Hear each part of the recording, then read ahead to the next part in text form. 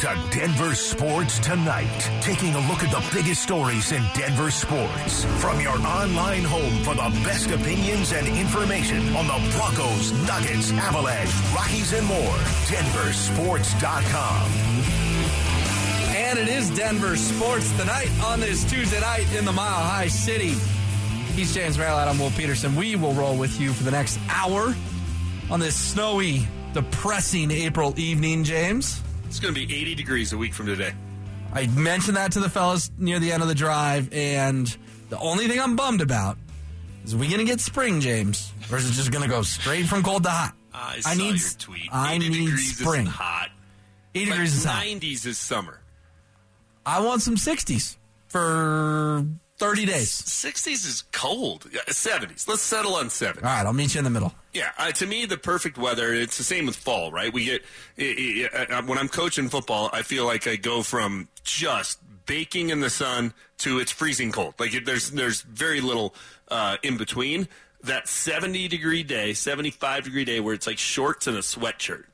That's perfect. That sounds nice. That's what I want. That's what I want. Well, we're going to get that over the weekend. But, of course, James, the big news of the day that kind of comes out of nowhere, and we will give credit where it is due to our buddy and our friend and our insider from 9 News, Mike Kliss, gets John Elway on the phone, and John lets him know that he has officially departed from a formal role with the Denver Broncos. So it truly is, James, the end of an era today as John Elway, who's been with the team, he obviously took a break in the middle between player and executive, but from 1983 until a few weeks ago, 40-year stretch, other than the time he was running the Colorado Crush after retirement and before he got the GM job on January 5th, 2011, John Elway is the most iconic figure in Broncos history, and we find out today that it's the end of his time, likely forever, in any sort of official capacity with the Broncos. Yeah, and, obviously the most iconic person in Broncos history. I said this when I was on with the fellas earlier today. I think he's the most iconic person in the history of the state.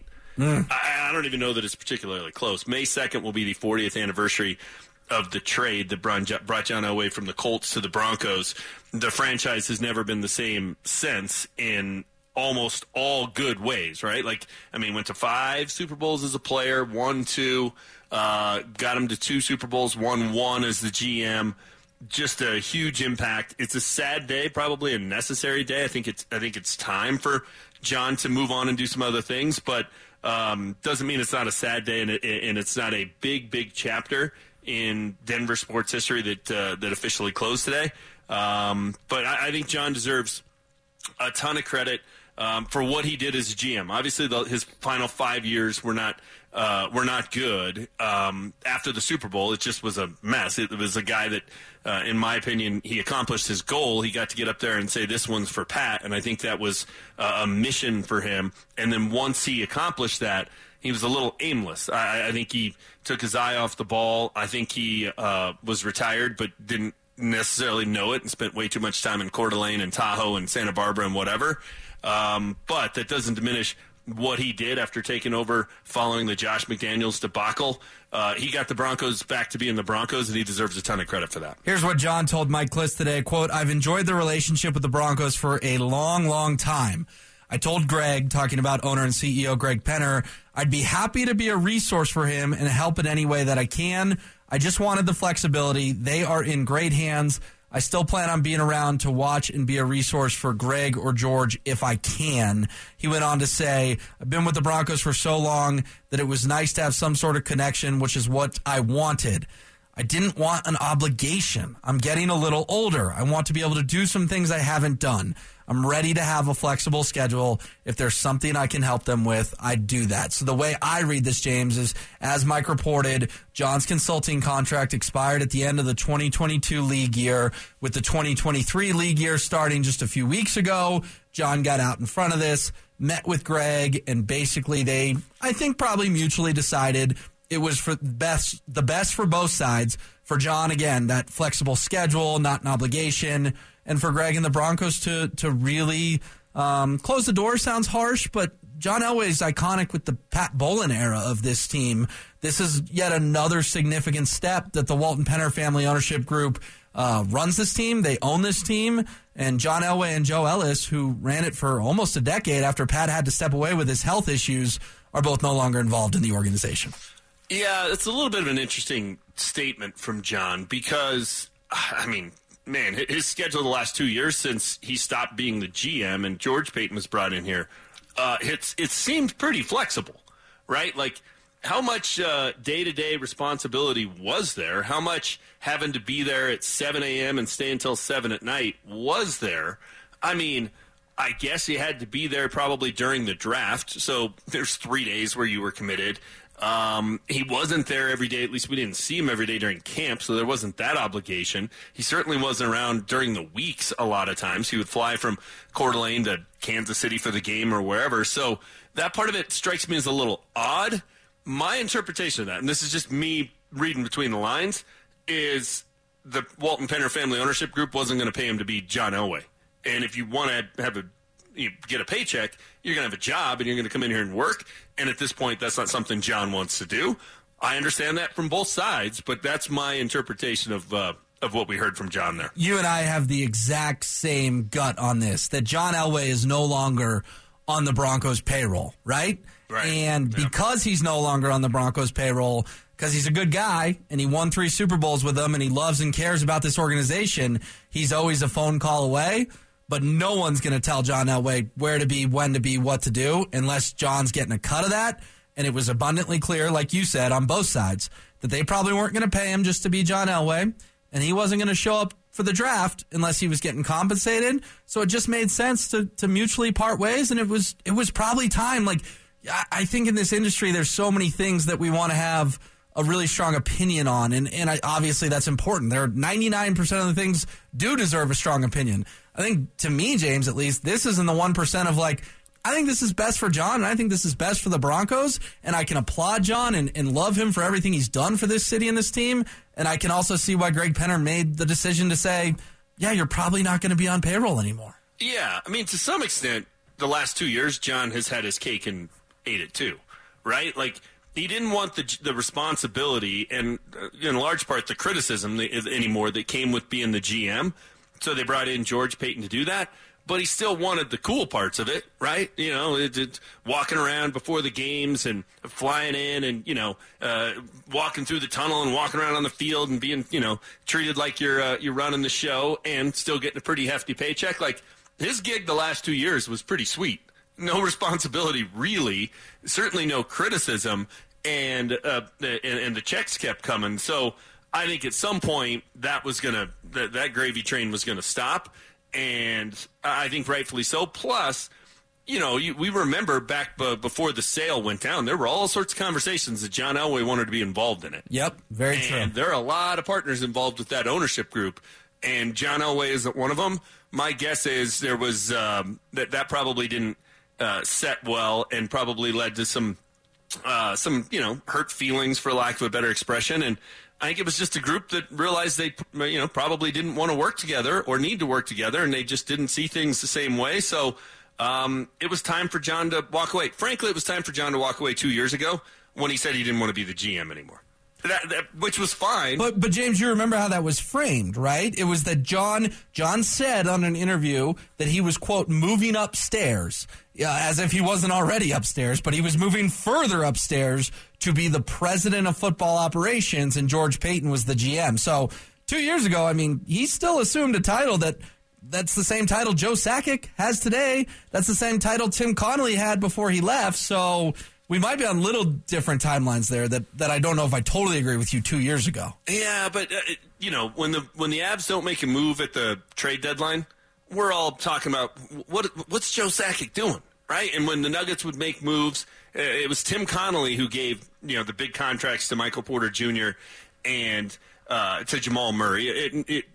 They still had that responsibility. Nobody felt for the last 2 years that John was doing any of that stuff. Nobody blamed John for signing Randy Gregory. Nobody blamed John for a draft pick that didn't go well. Nobody blamed John for the trade for Russell Wilson. Right, but James, that's when he was a consultant right? Like 2021, he was the president. 2022, he was the consultant. So he did go 3 titles in 3 years. He went GM in 20 to president in 21 to consultant in 22 to nothing in 23. Yeah, but man, that year he was the president, he was not around very much. Did you feel like this past season his presence was less than that year? I just don't. I felt like the Russell Wilson trade was the strongest indication yet that George Paton was running the show, whereas I guess I didn't have totally those same vibes in 21. And maybe that's just a me thing, but I felt like it was sort of the line in the sand of this was George's show, maybe because that was the first massive move he had made. I understand he technically did the Sutton and Patrick contracts, but that was when John was still in the building. At least that's how my understanding of things. Yeah, but things worked. Don't you remember when they drafted Surtain? How we were all surprised when we saw the video that John was in there, and that John was getting a thumbs up from John and asking John for approval on the pick. Like, we were all shocked by that. We're like, what? I didn't think he was doing that anymore. I didn't think he was involved with that anymore. I have the recollection of when he stopped being the GM, he basically promoted himself and had a title that sounded good and made big money, but had a heck of a lot less responsibility. I just feel like it's been George Paton's show for 2 years. And that's fair. And I guess on a day like today, the bigger storyline to me is sort of, all right, first of all, I want your favorite memories of John as a player and an exec. Obviously, the 3 Super Bowls are going to be up there, but also sort of big picture legacy versus what his legacy's become in this town. Because I told D-Mac and Derek, I want to remember John Elway for the first 35 years with the Broncos, not the last 5. And we should appreciate the 3 Super Bowls and not dwell on, for as frustrating as it's been, the recent past. Yeah, and I think to some extent the last couple of years have even started that, right? Like, I think people, when he made the change and walked away and they brought in George Paton, I think most people are like, thank goodness. Like, it was time. Yeah. I think what we've seen the last couple of years, there are probably a lot of people, myself included, who would say, I wish John had been in charge the last couple of years. I think they would have been in better shape because I don't think George Paton has done a particularly good job. But yeah, over the course of time, people will look back on it and it'll be all the fond memories, right? Like that's human nature. That's how you always look back on things. You remember the good stuff, and most people don't remember the bad times. And you know what? His tenure as the GM was basically split right down the middle. The first 5 years were great. The last 5 years were terrible. And there's a clear line in the sand. You're right. Yeah. And it was when he hoisted the Lombardi Trophy.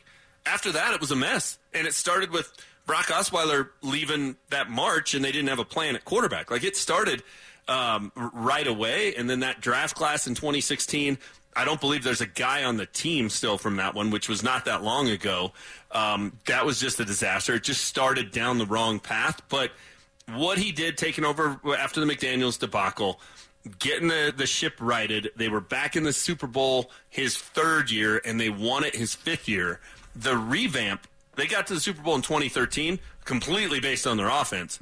And 2 years later, they won the Super Bowl with the best defense in football. Like, that's a remarkable turnover of the roster and change of the personality of the team. And he deserves a ton of credit for that. So I just think, when John's engaged and John's being competitive, he's great at whatever he does. When he's not, he's proved to be pretty mediocre at best. So he just probably should have walked away once he accomplished his goal and not kind of stuck around when it just didn't seem like his heart was in it after they'd won that Super Bowl. Will. Yeah, no, and that's totally fair. And I think that probably goes maybe for the whole, I don't want to call him ownership, but I guess the trust, right? Like, Pat Bowlen had just stepped away a couple years before they won Super Bowl 50. And we've heard the stories about how they were able to take the Lombardi Trophy to Pat's house, and Pat got a B with the 3rd Lombardi Trophy and all of that.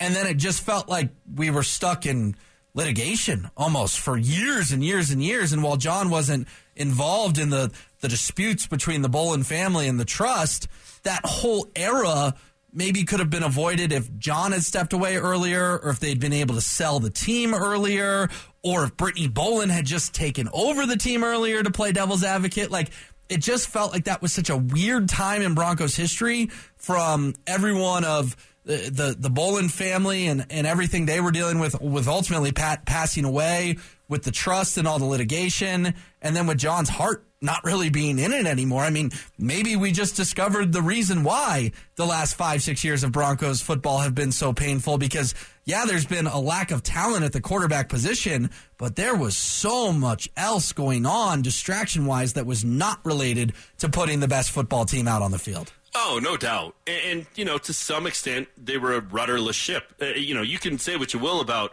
Greg Penner, and he will go down, so it better work out, but he will go down as the guy who forced John Elway out. That's another way to look at today. Yeah. And I'm not saying that that's the wrong thing to do, because I do think it was time, but at least now they have somebody who will make those hard decisions, and somebody who is clearly in charge. And there really isn't a role for John now that they also have a big name, big money head coach, right? Like, if George Paton's the GM and Sean Payton's in the building and Greg Penner's the owner, what voice does John Elway have in that building? What would he need to weigh in on? What tie is he breaking? Like, I don't too many see cooks in the kitchen at that point. Yeah, exactly. Yeah. And I just don't see a role for him. And was there a role when it was Vic Fangio, when it was Nathaniel Hackett, when it was coaches like that were less experienced and less accomplished and didn't have the voice in that building that Sean Payton clearly has? Then yeah, there probably was a role for John. It just feels like, to do what at this point? And yeah, there clearly is now someone who will make those decisions, who sets the course. But man, the Bolins are all gone. Joe Ellis is gone. John Elway's gone. It is clearly a new era in Broncos country.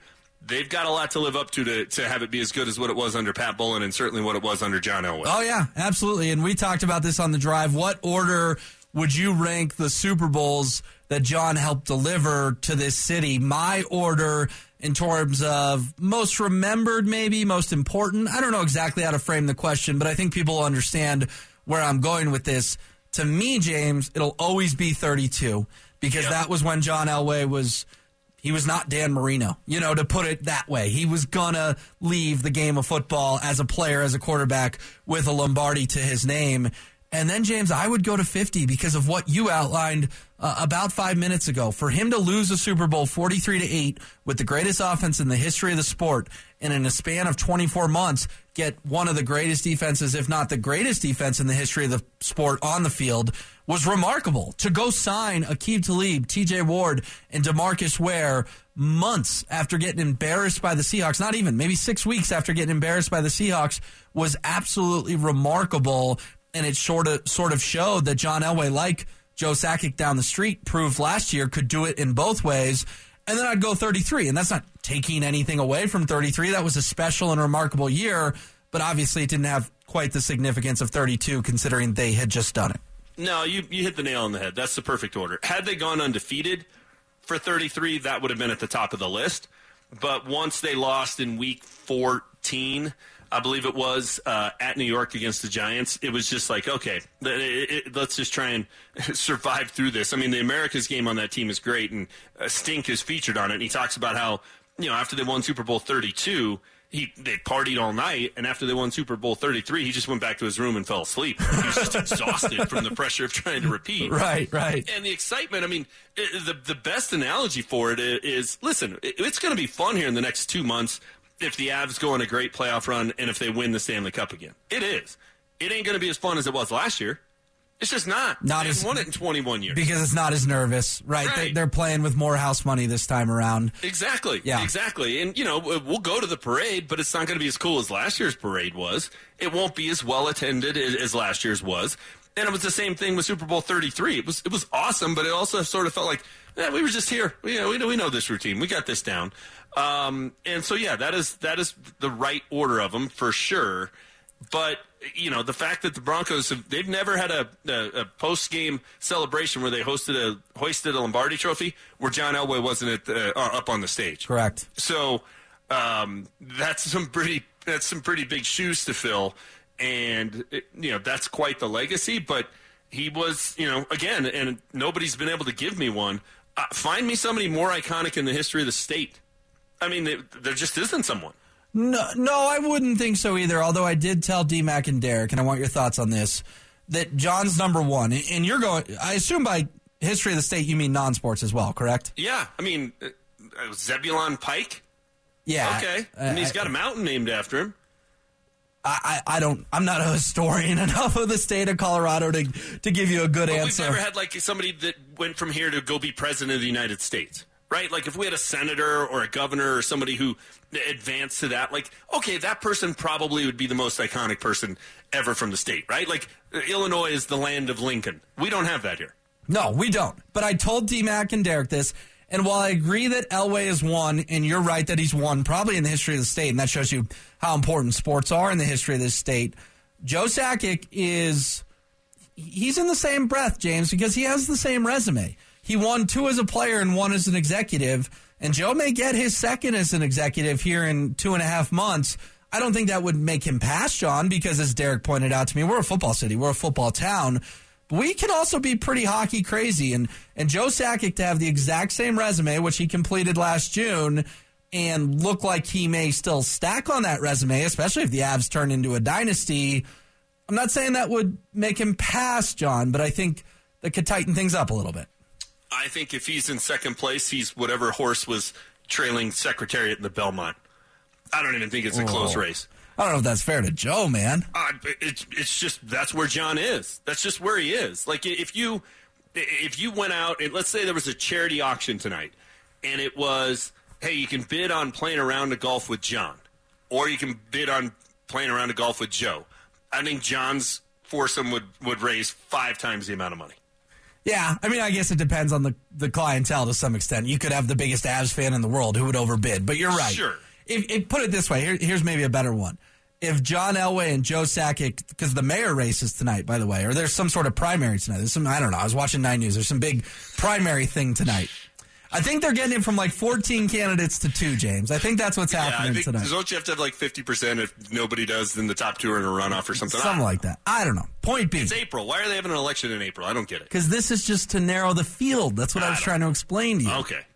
And then I think the other 2 will go at it in November. I think we get from like 14 to 2, and then those 2 are the final 2. Okay.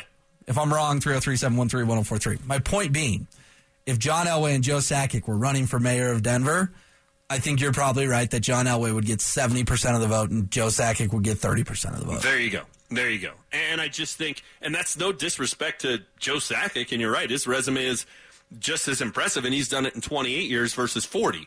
So I think that he certainly deserves to be in the conversation. But, yeah, I don't think it's particularly close. I just don't. How many former mayors of Denver can you name? All right, let's go through this. So Michael Hancock is our current mayor, correct? Correct. John Hickenlooper, my guy. There you go. 2. Wellington Webb. Yes, I saw Wellington Webb the only time I was at the World Trade Center when we went up to the top floor to the, whatever the restaurant was called up there. Wellington Webb was on the elevator. Wow, that's interesting. Odd, I know. And then you and I saw John Elway at the 9/11 Memorial before Super Bowl 48. Yeah, we did. Those are going to be the 3 because the late great Norm Early, who I played high school basketball with his son, I believe was running against Wellington Webb but didn't win it. That would be correct. If I have that correct. So I think Wellington Webb was preceded by Federico Pena. That's why you drive on Pena Boulevard. Pena Boulevard. Okay. And McNichols Arena was named after former Mayor Bill McNichols. All right, I believe it was Bill. So do we have way back? Do we have the last 5 in order then? There's got to be. I think so. Gosh, how long are people mayor for? Well, McNichols was there forever. Pena was there for quite a long time. But I'm saying, did it go Hancock, Hickenlooper, Webb? Was there another one in there? Not that I can recall. I think that's right. That's like 3 mayors in like 30 years. That's crazy. I think Webb replaced Federico Pena, and then I think it was John Hickenlooper, and then I think it was Mayor Hancock.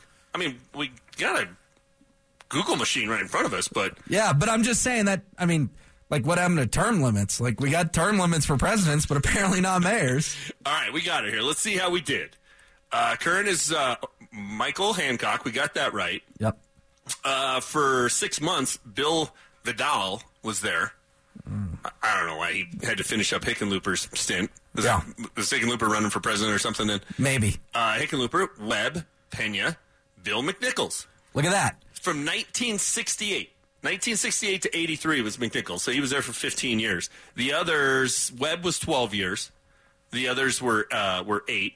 Hancock's been 12. So, yeah, they have long stints. Oh, and then they're allowed to do it for more than presidents are. That's crazy. Back before McNichols was Tom Currigan, and before they built the current convention center, everything was at Currigan Hall. So a little Denver history for you. All right, well, fun trip down memory lane. I think you can vote for mayor until 7 o'clock tonight, so you got 35 minutes in the snow if you're listening.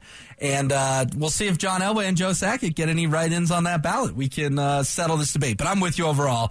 John is the most famous person in the history of the state of Colorado, and today is the end of an era as he officially departs the Broncos in an official capacity. All right, coming up next, I wrote a column this morning at denversports.com that we just need one parade this summer for the Avs and the Nuggets. I'll take one. I want to hear James Maryland's reaction next.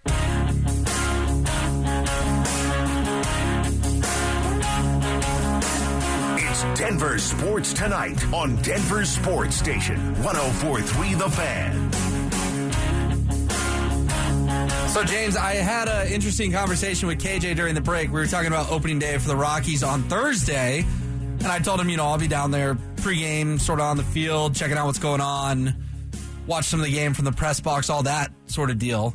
But we sort of joked that last year, Russell Wilson threw the first pitch. We have heard no rumblings, none, zero, that there will even be a ceremonial first pitch, or at least a ceremonial first pitch with a celebrity. Maybe there'll be one with a local person who has done something cool or whatever. There's all kinds of different first pitches, but is there anyone, and I mean anyone, because I'm going to take the Nuggets and Avs out of this because Jokic isn't going to go throw a first pitch right before a playoff run. McKinnon's not going to go throw a first pitch right before a playoff run.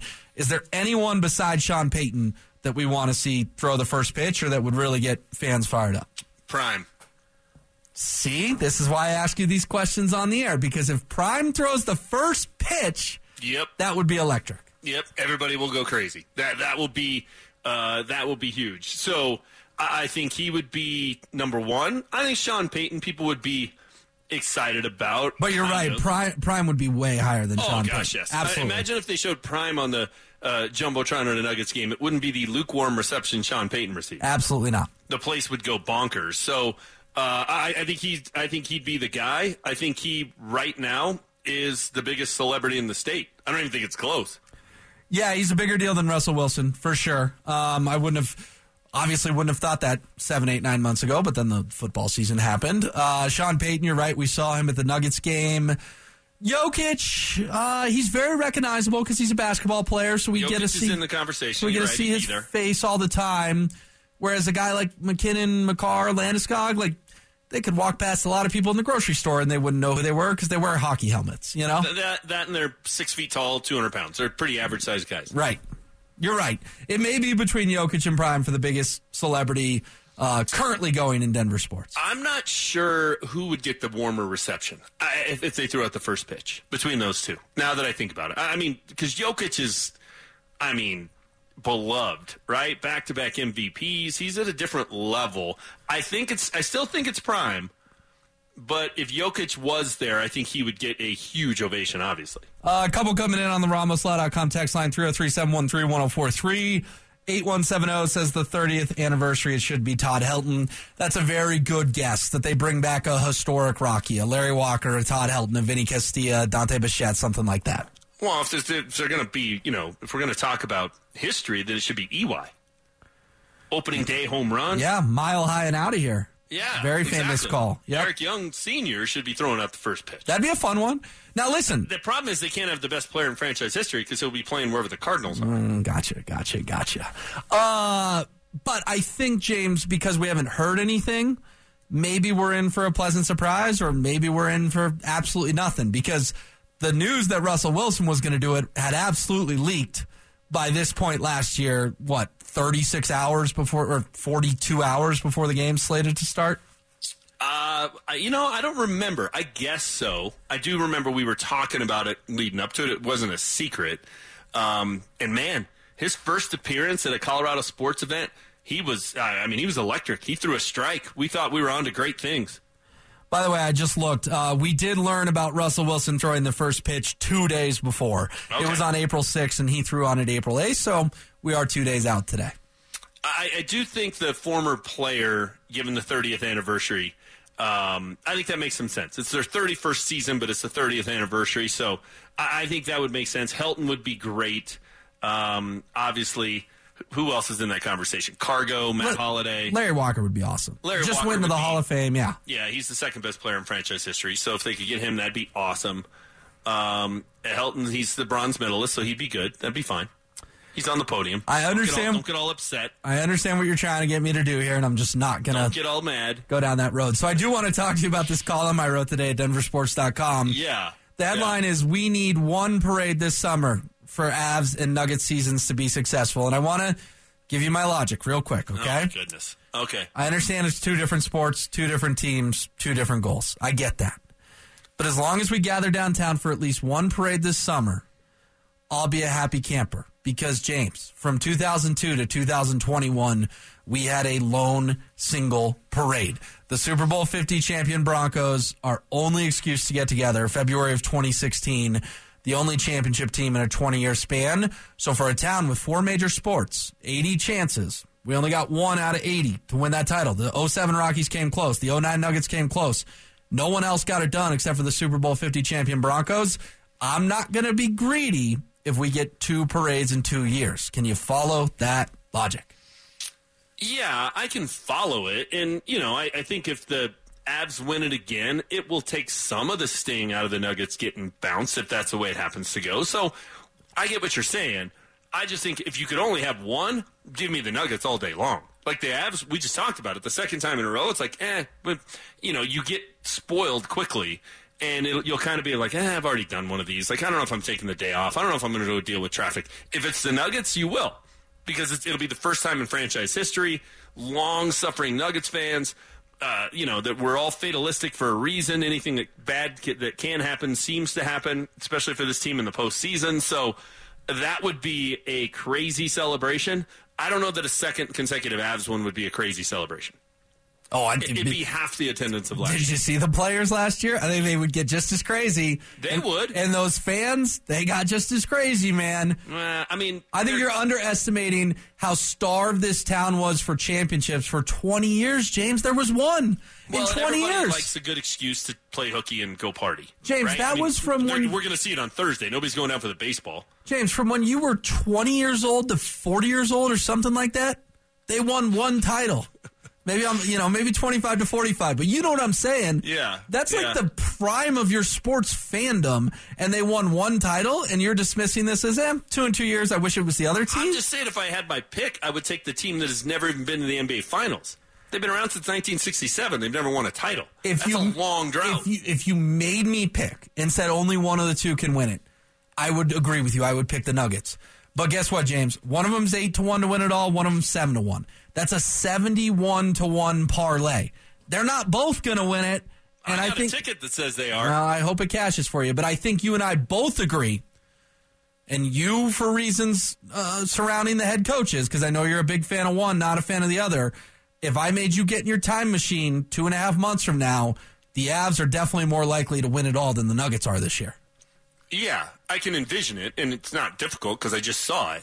And it's hard for me, as good as this Nuggets team is, and they have a chance tonight, and they should, clinch the first time in franchise history they've been the number 1 seed. So the path to the NBA Finals goes through Denver, and with the home court advantage they have and have historically had, they should be going to the Finals.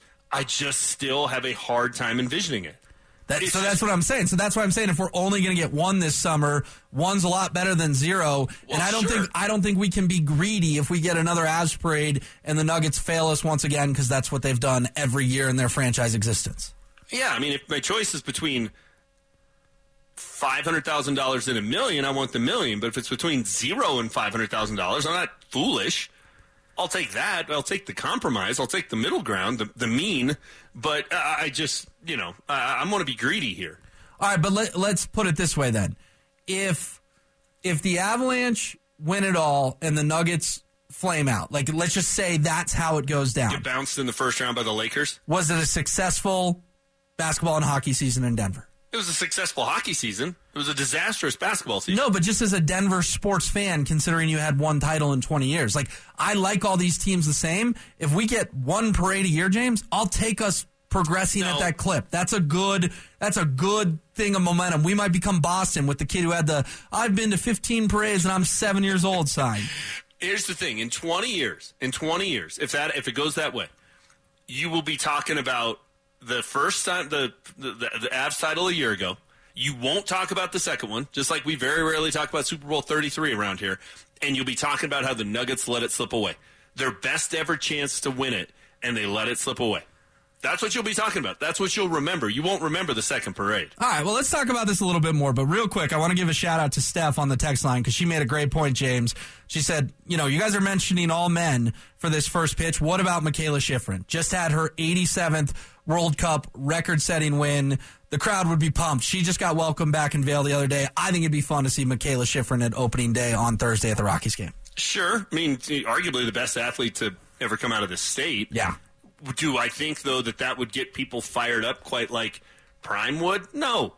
If Prime's walking around the concourse at Coors Field, it's going to cause a buzz. It's going to cause a stir. If Jokic is, it will too.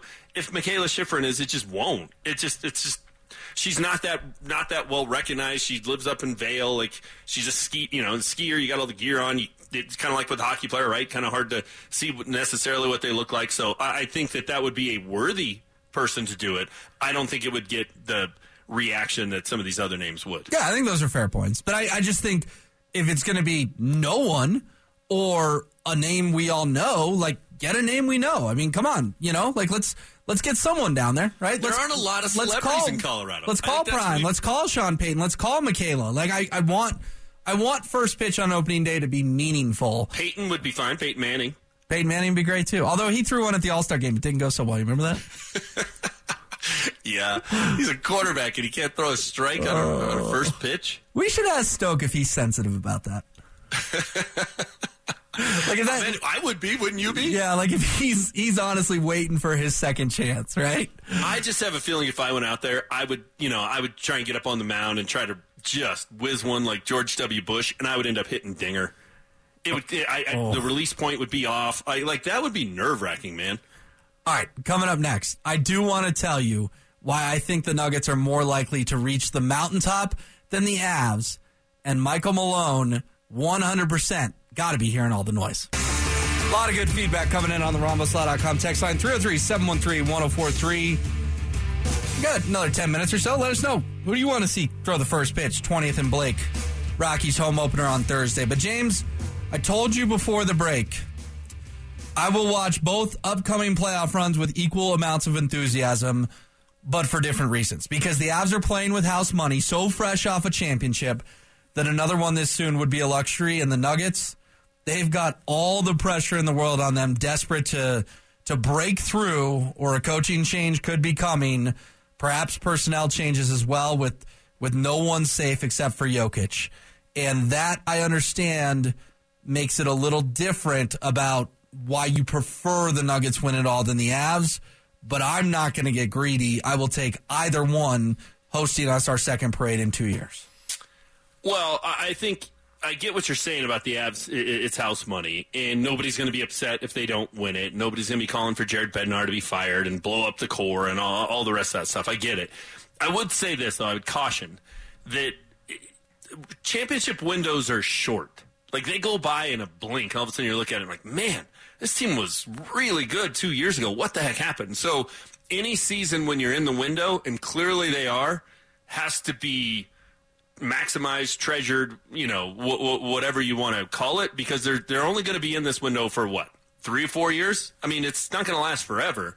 Yeah, I mean, it's largely tied to how long Cale Makar and Nathan McKinnon play at an elite level. So, yeah. 3, 4, 5, 6 years, something like that. So, I think, and I want greatness, and to me, becoming the first team to win 3 Stanley Cups in a row in 40 years would establish this team as one of those, as opposed to, not that there's anything wrong with being one and done, right? None of us are upset that the Broncos won Super Bowl 50, but, they weren't a great team, or what didn't mean as much because they weren't a dynasty or whatever. It still was awesome, but I would rather have it be more dynastic. So I wouldn't just dismiss a season that's clearly in their window.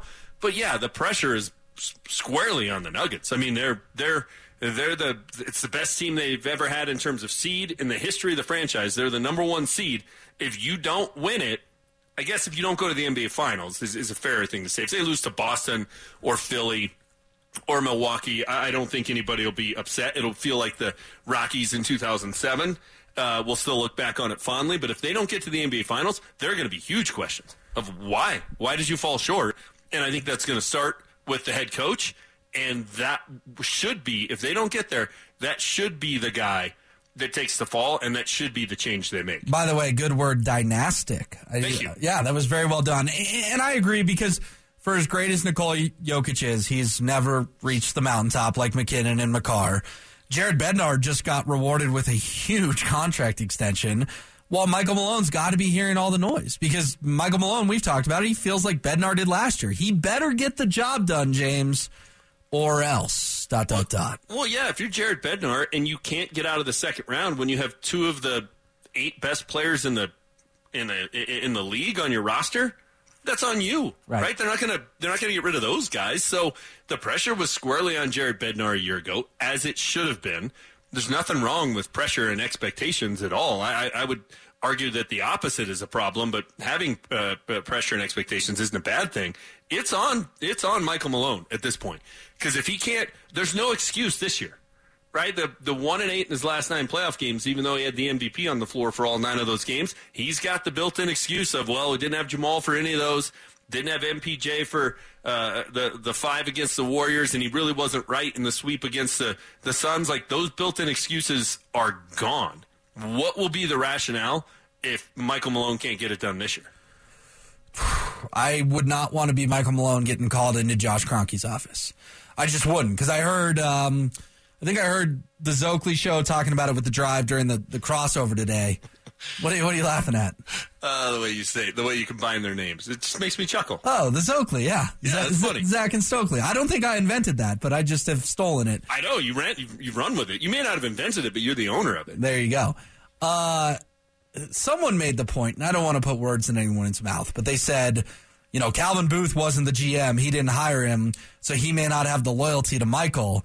And someone else made the point, this isn't a Calvin Booth decision. No. If Michael Malone's going to get dismissed, it will be Josh Kroenke and potentially even his father chiming in. This will be a Kroenke family decision if Michael Malone gets fired if the Nuggets come up short. Yeah, George Payton didn't decide to fire Nathaniel Hackett. That was Greg Penner. Yeah. And it will be the same type of a deal. Again, going to windows, like how long is the window where Nikola Jokic is a premier player? 5-6 years? Yeah, he signed the Supermax last summer, James, and we've discussed it. That could be the last big contract he ever signs in the NBA. He may just go hang out with his horses and take his MVP trophies. You need to win a Larry O'Brien trophy with Nikola Jokic. You do. Yeah, and you're running out of time to do it, as crazy as that may sound. So you can't waste another season of Jokic in his prime because you like Michael Malone. You just can't. By the way, we'll close with this from Matt on the Ramoslaw.com text line. He goes, guys, how about John Elway for the first pitch? I think that'd be great. On a day where we get the news that John Elway has left the Broncos in an official capacity, likely forever, it'd be nice and symbolic to see him throw the first pitch at 20th and Blake on Thursday. And that would be very, very cool. And he would get a rousing ovation, as he should. Well, shout out to Matt for the obvious suggestion. We spent 25 minutes talking about John Elway, us finding out today that his tenure with the Denver Broncos after 40 years, that chapter is closed. All right, James, good job for KJ. I'm Will. Denver Sports Tonight on Denver Sports Station 104.3 The Fan.